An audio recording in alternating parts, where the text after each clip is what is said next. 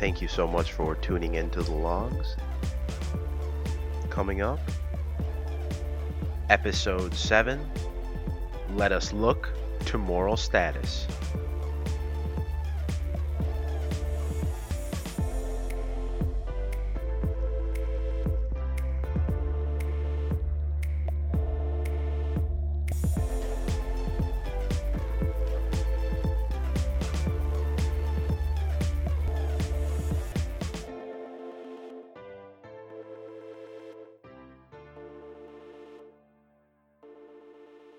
Who deserves our correct action, our moral action, an action that comes from virtue and justice?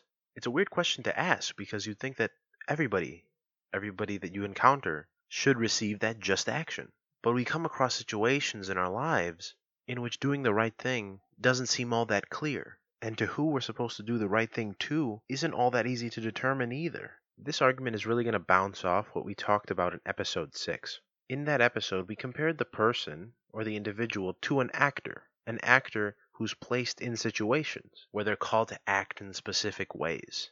And we said that that actor was acting in terms of the situation or the script that they're in, because we defined all situations in terms of a play or movie or show, and we placed actors in their roles, and they conduct themselves justly or according to the script. What we're going to talk about here is what the individual is supposed to do in that situation. What if we don't have a script? What if we just have actors? How is an actor to determine who they're playing with, who they should be saying their lines to? When we talk about this qualification aspect of the other that you're interacting with, we get into an argument referencing the ideas of moral status. Who is morally important in the scene? Which other actors must we act upon with our moral actions? And this is a very difficult argument to make. And I can tell you that we may not even come to a conclusion in this program, but we can raise the argument and see how we can approach it, bring it to light. Because the thing is, when we talk about moral status, we identify an issue that's very prevalent. Who deserves just action? Who deserves our moral obligations in terms of virtues and rights, and basically good actions from one person to the other, from the actor to the other actor? Because when you define moral status, we risk getting too specific in some cases. And if we do so, we can lose some people in the process, some individuals that deserve that status, that deserve to be treated justly. If we get too broad in our theories and just try to stretch them out to fit as many beings as possible, it may not be optimal in the world, because actors can only work with so much, and actions are constantly being conducted. So on this episode, let's reorient what we talked about in episode 6. And if you haven't listened to that episode, I encourage you to go check it out, because a lot of our argument is going to be based in the information that we discovered in that episode. It'll enrich in what we're going to be talking about in this episode. Isn't enrichen one of those weird words? It's just like one of those words that you'll say but not know exactly how you know that word. I googled it. It is a thing. It's a verb meaning to enrich or to make richer. So it's definitely a good word for what I was talking about. Nonetheless, in this episode, we're going to talk about identification of individuals in terms of the people that they act upon. We're going to switch our ideas of them being actors in a scene, because when we say actors, we're implying that there's a script or some sort of larger force that's governing their action. And in doing so, and identifying people as individuals, we're going to distinguish between morally important beings that have the moral status, versus those that are not morally important. Okay, so before we move on, let's get a definition down real quick. Moral status. What moral status is a way of looking at individuals and classifying them based on their importance, their moral importance. And now what does moral importance mean? Moral importance refers to somebody that you give considerations to, moral considerations. Okay, now what are moral considerations? Moral considerations are based on a moral agent's obligation. Okay, what's a moral agent? A moral agent is an autonomous being that governs themselves. So they adhere to their own set of morals, their own code, their own virtues, and they're capable of acting in accordance with that moral code. They're capable of administering moral consideration on individuals they deem morally important, because those individuals have achieved a certain level of moral status. So now we've determined moral agents are capable of undergoing their own sets of actions, and they themselves determine who they're acting upon. They are capable of decision making in terms of the other, person or the other individual. It doesn't have to be a person, it could be any being, be an animal. So let's spend some time with the moral agent idea because we need to kind of shift how we're looking at this from episode 6 when we're talking about actors, because moral agents are not actors anymore. As we've said, actors in some way are predetermined because actors are in something. A person in a community is an actor because they're acting in terms of what the community wants them to act like. Moral agents are capable of acting on their own, of their own accord. They don't follow a script. And if they do follow a script, it's their own, because they are virtuous beings capable of administering their own actions, because they can think on their own feet and make decisions. And to determine this, to see how the person is crafted, in a sense, how their morals and virtues are crafted, we could look to Aristotle. We could look to Aristotelian ethics. Aristotle is a very interesting guy because he makes everything practical. The way that he writes things, you think that anything that he comes across in terms of biology to philosophy can work. And what he says about moral character being a virtue that's instilled in a person who's acting like the moral character, he says that a person with moral character is a truly virtuous person, and that person acts upon others always with correct action. And they do that because they've practiced that. Aristotle said that everything really comes with practice, even true virtue. And it's a very simple equation. He said that if you want to become a truly virtuous person, you have to act in the correct way. And he said if you keep that up, if you keep up doing correct actions, you will eventually become a truly virtuous being, full of moral character, because you've practiced how to be good.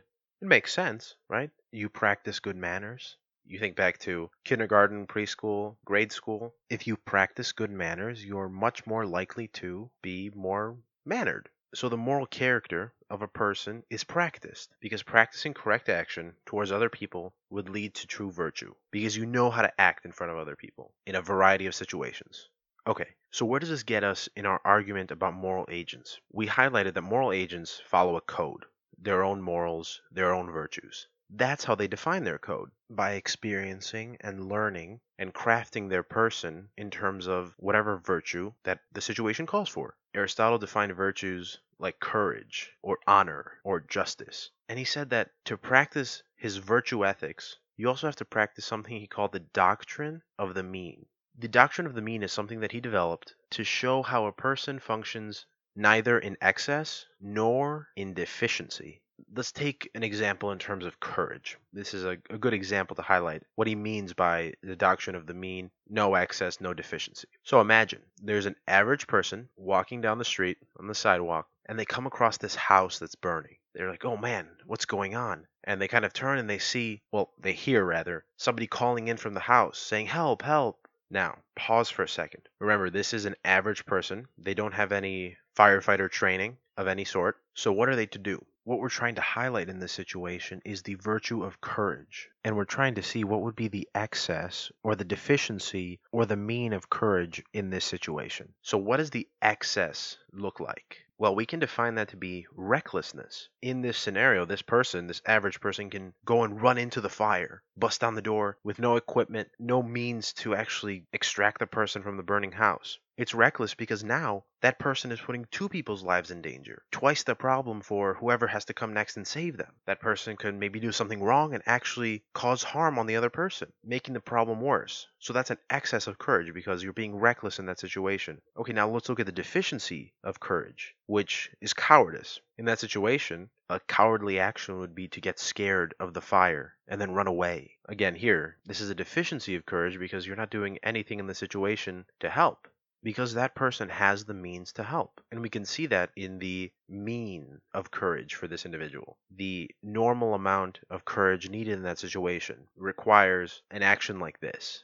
The person walks, they see the fire, they quickly dial 911. It's an emergency. There's a fire at so-and-so. Come and help me out. There's a person trapped inside, I think. Something like that. Of course, with a lot more urgency. I didn't put on my best acting voice just then. And then you can go, maybe even talk to the person inside, scream, I've called 911, stuff like that. Don't panic. I know there's a fire all around you. They are coming to help. Maybe you can go warn the neighbors, tell them, hey, you know what? There's a fire next door. Your house can catch on fire any minute. I'd recommend you evacuate for the foreseeable future until the emergency services arrive. And the person should say stuff like this, stuff that they are able to do, actions that they are able to undergo. Because remember, in this scenario, it's just an average person coming across this fire. And now we look at this doctrine of the mean. And in the middle, we see the mean, the average. And at the two ends, we see excess and deficiency. And if you heard the last episode, you're well versed in what we talked about with the scale of taboo versus class. Remember? It's a scale that on one end, on the good end of that action, has class. And on the other, the bad end of action that shouldn't be undergone is taboo. And in the middle, it's just normal action that should be undergone in any situation. And there we use the examples of somebody in a hall, somebody standing in a hallway waiting for whatever, and they see another person walking down the hallway, somebody trips with their papers. There we define the normal action. The good action in that situation would be to go help the person out and then send them on their way while you're waiting for your class. We said that the classy action would be to notice that you have time before your class, you help them pick up the papers, and maybe take them to wherever they need to go so the person doesn't have to carry so much. And the taboo action would be to not do anything and just watch the person struggle. And then we also had a similar example of the boy going to the prom. And that scale, I don't think we actually gave a name to the scale in the last episode. Let's call it the scale of correct action. Sounds good. So the scale of correct action is not so different from the doctrine of the mean. Again, they're two sides of a coin. Very slightly different because one is talking about an actor in a situation and the other is talking about a moral agent in an interaction. It's a very subtle difference, but the difference is there. The actor in the situation, remember, follows a script. They're being pushed by something because action sociologically is governed by the community because the community is deciding what the correct action is. It's deciding what the classy and the taboo actions are, and then they force actors within that community to function in a specific way. Moral agency is only within the individual. The scenario with the fire, it was only governed by the individual's abilities to help in that situation. If he had training, firefighter training, he could have done more. And if he had some sort of case where he couldn't help at all, he could have been morally justified in not helping. Whatever the conditions are, it's based on what the person is. Imagine yourself in that situation, because even looking as an outsider towards that person and deciding on whether their actions are right or wrong is a communal force. It goes under the scale of correct action. You move away from moral agency in terms of the individual. When we're talking about another person, we're creating a communal structure again. So you got to think about it in terms of the individual. The individual only had the capabilities of an average person. So they acted in terms of an average person, the mean action, the good action. If they acted beyond that, they could get themselves killed. And if they acted below that, they're acting cowardly.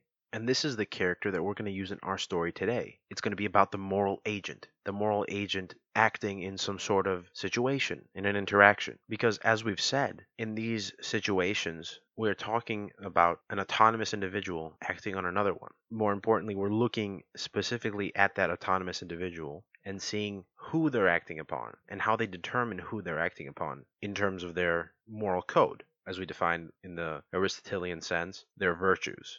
So why is this important? Why are we focusing on this? Why are we making an episode on moral status and the moral agent? Well, it's because of this. It's because of the fact that people are giving worth to other people. The moral agent is giving worth to another being, another individual. And we want to get to the crux of how they determine, how they qualify the importance of another individual. And if we do so, can we see how they treat those qualifications? Can we see any biases or any personality traits that veer them towards one degree of moral importance from another? Because as we've already determined, the moral agent is a full person because they've accumulated their own virtues and they live by their own moral code. More importantly, they're decision-making beings. They can make choices to change the course of their life. And this is important when we are comparing it to the actor's idea from the last episode, because these people, these agents, are not following a script. There is no informal social sanction, the unspoken rules of the society. Those don't exist, and they're not pushing them in a direction. Because remember, we're looking at this in a vacuum. We're just looking at the moral agent acting on another person. We're trying to remove all communal effects on that individual. So in that case, everything is reliant on the ability of the moral agent to determine who they should act justly upon, and who their definition of moral importance, who does that matter for? What are the beings that should get moral consideration in their eyes? And we're kind of revolving around this point, but when it really comes down to it, it's saying what or who a moral agent or an autonomous individual should care about. Who they should care about enough to treat them well, to treat them according to their own ideals. Who earns that status, that rank? And from there, we get into this argument of moral status. How do we define it? Can we establish rules that moral agents can follow to show who can be of moral consideration and who cannot?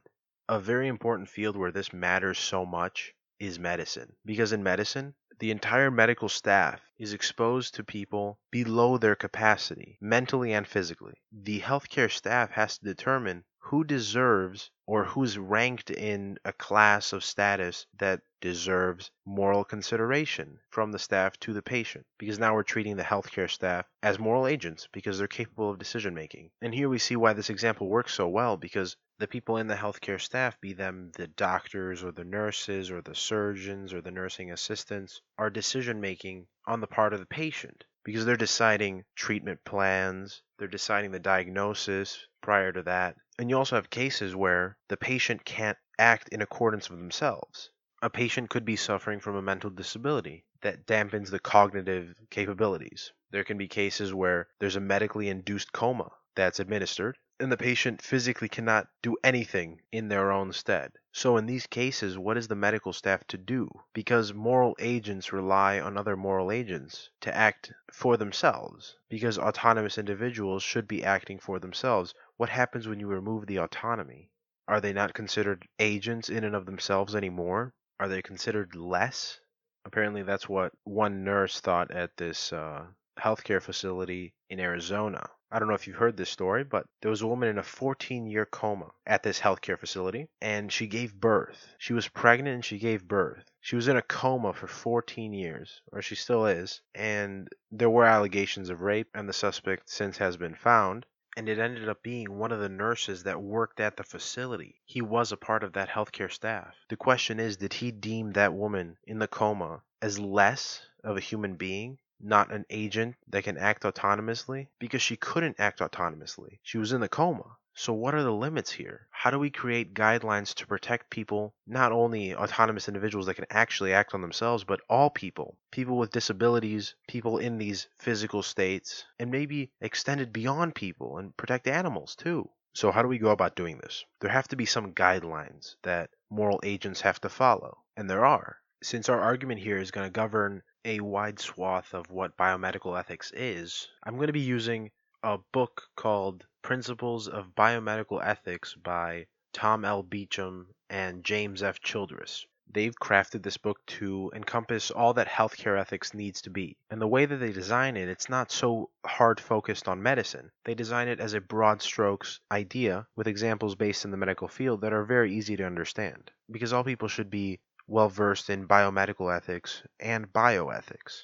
So it functions well for all of our examples today, whether they're based in medicine or they're not. And as we begin the program today, the authors craft the first argument on virtue. How do we develop the moral character that defines the autonomous individual, the person that will undergo these actions? And as we've developed that, we know there's something called the doctrine of the mean if we follow Aristotelian ethics, and we know that there is a excess of action and a deficiency of action, and we try to stay within the mean. The mean is defined, of course, by our capabilities. So the mean for a medical professional in the hospital setting is going to be much different from the mean of an average person walking across the street, let's say the fire example. And there we define moral agents. Moral agents are the individuals. And then they move in, Tom L. Beecham and James F. Childress, they move in to talk about moral status. What is moral status? How can we design an argument to protect people? Because a lot of their book is focused on vulnerable populations. Because especially in medicine, you see people that are vulnerable. They're weakened in some sort of sense, be that physical or mental. And for those people that happen to have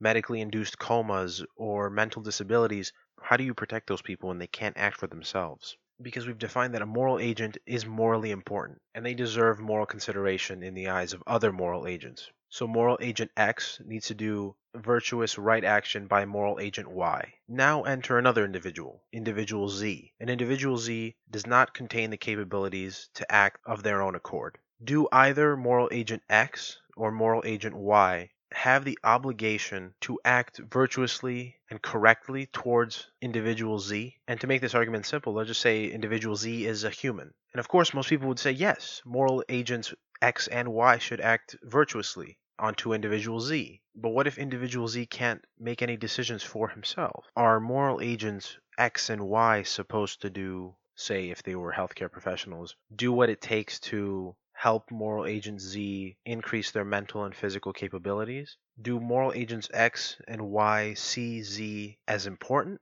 Because Z can't make decisions by himself. So under what guidelines can the moral agents use to say, okay, this person, Z, needs to be treated with our obligations. They need to be treated with the utmost respect that we give to other moral agents, and they need to be treated with autonomy, as if they can act by themselves and make their own decisions.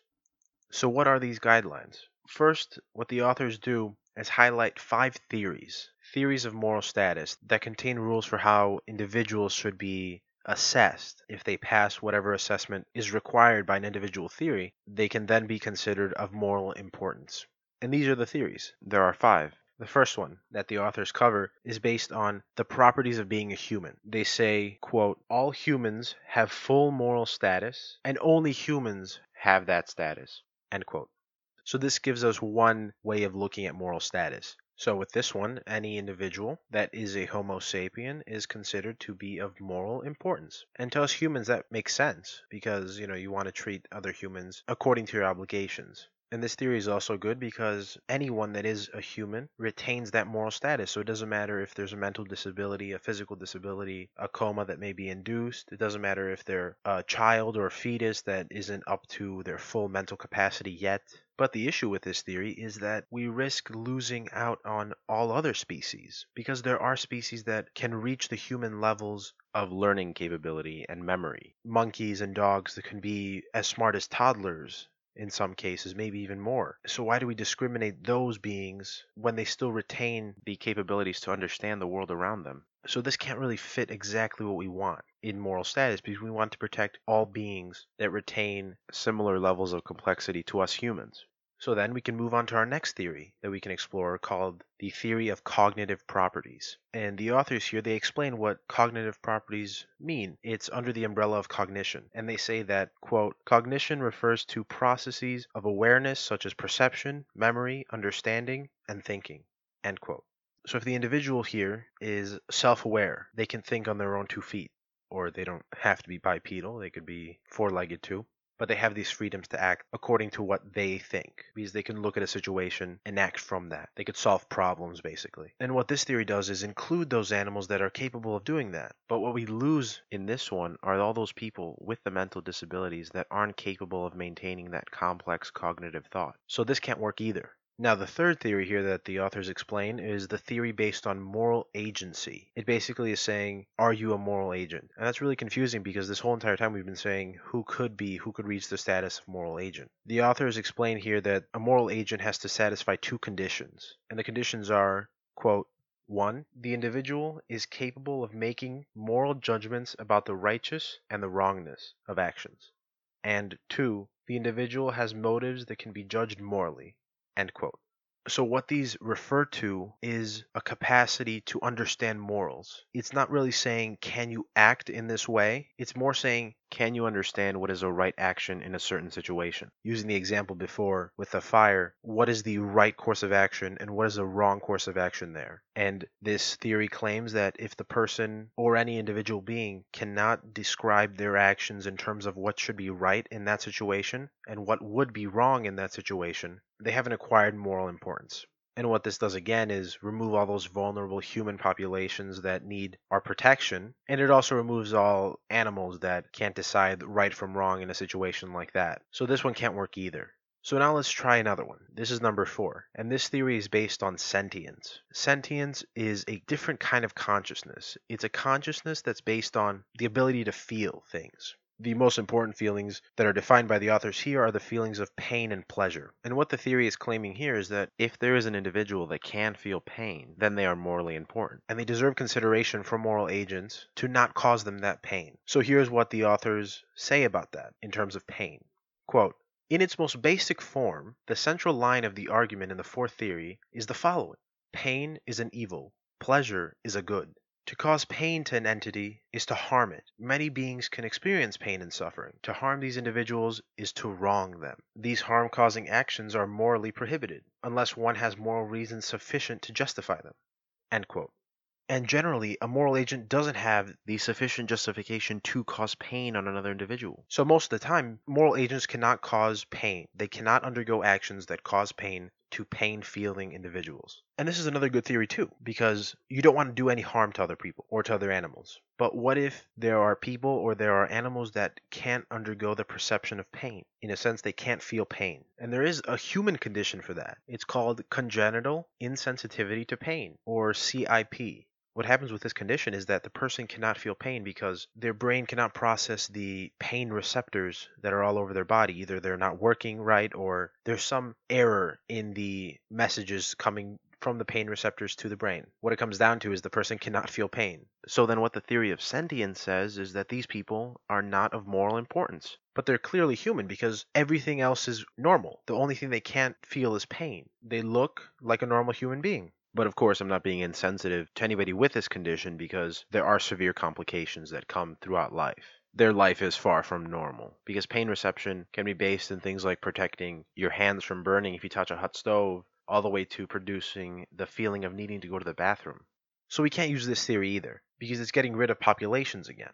And now we move to the fifth theory, which is arguably one of the weaker ones, because this theory is based on relationships. The theory claims that relational properties can create moral status. Once there's a relationship that is established between two people, each person begins to embody a role. And when you have roles, you have obligations to the other people. So the example that they use in the book is the patient-physician example, because there is, say, in the doctor-patient relationship, there's a doctor that is filling the role of healthcare provider, and then there's a patient that's filling the role of the person in medical need. And as this relationship is established, the roles and obligations of both parties are hardened. So it's saying that the doctor has to do his job in medicine to fulfill the patient. And then the patient has to do their job to listen to the doctor, for example. And this is a good theory too. It looks very attractive at the surface because you're saying, okay, people that are in communion with each other are slowly going to bond and understand who they owe their obligations to. So moral agents are going to say the doctor, I need to provide the best medical care to this patient. And the patient is going to say, I need to listen to my doctor because he is providing the best care he can for me. And then everybody wins because the patient is feeling better and the doctor did his job.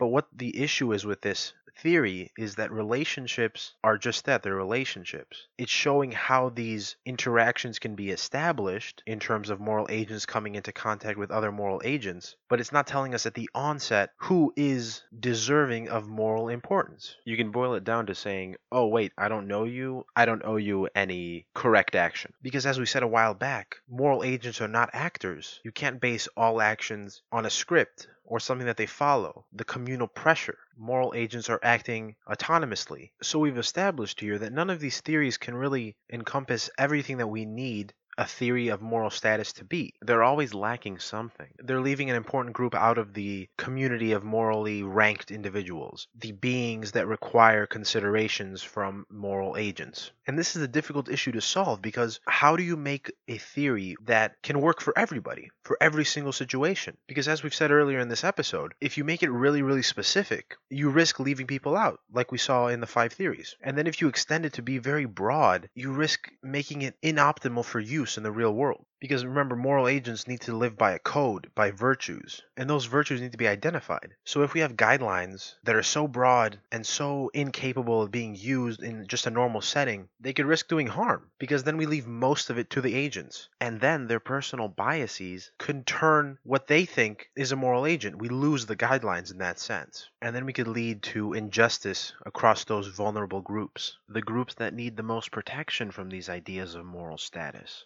In the book, The Principles of Biomedical Ethics, I am using the 7th edition just so you are aware. What the authors Beecham and Childress decide to do is combine all the theories because they figure if no one theory can provide all the criteria needed for who a morally important individual is, what if we just put them all together and make 5 new guidelines, not theories anymore? And remember, a theory in science is different from how we use the word theory in just common speak. because when we say theory in just the common sense, we usually associate that with more of a thought or a hypothesis for something. Like, oh, I have a theory for this or that. But in science, a theory is a rigid thing. It's backed by rational thought and evidence. It can be used in scientific reasoning and thought. So you think the theory of evolution, the theory of relativity, those are very entrenched theories with a lot of evidence behind them. Take it back to our theories of moral agency, the theory of sentience, the theory of cognitive properties, the 5 theories that we spoke about. Those are all based in some sort of evidence, because there's very hard evidence that humans have cognitive properties and they're self-aware, and all 5 theories are very reasonable. But Beecham and Childress feel that the theory should be changed into criteria. They don't think that entrenched evidence should be used in determination of moral status, because that could lead to things like saying only humans deserve moral status, which leads to behaviors of insensitivity to all other groups, all other animals. Guidelines allow the moral agent to have more agency. It's just that. It provides a way to adhere those rules into yourself, into the virtues, rights, and obligations that the moral agent already has. And what that allows you to do is to focus in on those Aristotelian doctrine of the mean ideas, because you function within your guidelines, and you could work with your guidelines. You can't work with your theories. Theories are just theories. They're usually more rigid. So what Beecham and Childress decided to do with their guidelines is to craft a degree of moral status. Just like our scale of correct action, and similar to Aristotle's doctrine of the mean, Beecham and Childress have developed a degree from which there are individuals with high moral rank and low moral rank. Low moral rank can be as little as 0. And high goes up to the max of, say, 100. You need to give this individual 100% moral importance and consideration when undergoing action. So here are the guidelines that Beecham and Childress have established. And quote, Guideline 1. All human beings who are sentient or have the biological potential for sentience have some level of moral status. All human beings who are not sentient and have no biological potential for sentience have no moral status. Guideline 2. All human beings who are sentient have some level of moral status. All human beings who are not sentient, including those with a mere potential for sentience, have no moral status. Guideline 3. All sentient beings have some level of moral status. The level is elevated in accordance with the level of sentience and the level of cognitive complexity. Guideline 4. All human beings capable of moral agency have equal basic rights. All sentient human beings not capable of moral agency have a diminished set of rights. Guideline 5. All sentient laboratory animals have a level of moral status that affords them some protections against being caused pain or suffering. As the likelihood or the magnitude of potential pain or suffering increases, the level of moral status increases, and protections must be increased accordingly. End quote. So there we can see with all those, they're nice equal blends of all 5 of the theories, the original theories. There is a lack of theory 5. Again, as we've said, that seems like more of a stepping stone to understanding moral status versus a guideline for giving moral status to somebody else. But they did touch on sentience a lot, pain and pleasure, because especially in the medical field, doing no harm is one of the top priorities. But they did also touch on cognitive ability, on moral agency, and the complexity that comes with those 2 aspects of the human mind, both in understanding complex problems and complex morality, right and wrong. And then even in Guideline 5, they provide some protections for animals, the laboratory animals that are used to create the drugs that help human communities, the pharmaceuticals. And they extend this importance because they are of vital importance to beings of perceived higher rank, those being humans. And the name of the game here, what we're really trying to do is understand who deserves our moral considerations. Because there will come situations in an actor's life that require that adjustment. We've explained how situations can arise in the medical field where this is very prevalent. Let's take an example outside of the medical field, something that everybody could run up against. So let's say you're at a beach. All right, it's a nice day. Sun is kind of toasting your skin, waves are crashing, and all of a sudden you hear a commotion. And then you stand up and you notice that somebody had just been pulled out of the water. And you realize they need CPR, they've ingested a lot of water. But Larry the lifeguard is too busy putting bronzer on his skin, so it falls to you. You know CPR. What are you going to do? Okay, so in this situation, that person who went into the water and nearly drowned was a moral agent because they were capable of autonomous action and they underwent that action because, of course, they went into the water by themselves. They decided to go swimming. They didn't decide for a very heavy wave to crash into them, but that's random chance. Nonetheless, you are another moral agent in that situation. So what would you do? You would have to go and give them CPR. Try to get the water out. Try to save the person's life. But wait a second, because if you're supposed to treat that person as a moral agent, you can't do that because you're violating one of their rights. Rights being privacy or the right to not be touched without permission, things like that. But your virtue as a moral agent says to help people as best as you can. And they cannot override that virtue by saying no because they are physically disabled at the moment. They cannot argue against whatever you have to say. And for something like this, you could look to the guidelines that Beecham and Childress have provided. You look at Guideline 4 that talks about moral agency for sentient beings. You, as the person who will administer this CPR, are the person with the moral agency. You have a higher degree of moral agency than the person who is passed out at the moment. And because of that, you are of greater moral importance than that person. You, as a being of higher moral importance, can act according to your own virtues onto that person, and it would be morally correct. As long as your actions are based on saving the person, your administering the CPR will not harm them. Because if you were going to do harm, that would be a wrong action, and that would not be allowed. So you can see in this situation, there is a person that was once able to think autonomously and make their own decisions.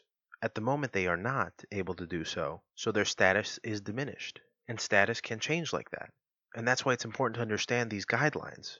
It's important to understand what moral status means, because we can run into situations like this, where lives are in danger. You can't stop to ask this person, oh wait, is it okay to do CPR on you? No, you go and you do it. A lot of the times when you take CPR courses, what they'll say to you is you keep going, you keep administering CPR until the person pushes you off. Because at that moment, when they start pushing you off, it's like, oh, what are you doing? Get off me. At that moment, they are capable of making their own decisions. They are back at their full level of moral agency. And again, we've defined these situations in terms of the guidelines that the authors had in their book. But even they claim that, quote, reasoned disagreement is to be expected, end quote. Because no one can be exactly sure of what it is that gives people moral agency. And no one can make rules for treating people in a certain way or understanding who should be treated in that certain way. So it's hard to pin down an argument saying that this group, this ideal, is what moral status is. I think that moral status could be something you earn. It could be viewed as something of a respect. Other people give you their virtuous obligations because you have earned that in their eyes. That's another way to think about it, but any way you do think about it, what it comes down to is doing the right action. No matter who you're doing an action to, be they one that's achieved moral status or one that's not. If you are a moral agent, if you are an individual that's doing the right thing, doing well, I'd say you're a good person. Thank you so much for listening to this episode of The Logs, a podcast dedicated to understanding. Please subscribe so you're notified of new episodes and find us anywhere you find podcasts. And please remember to laugh a little.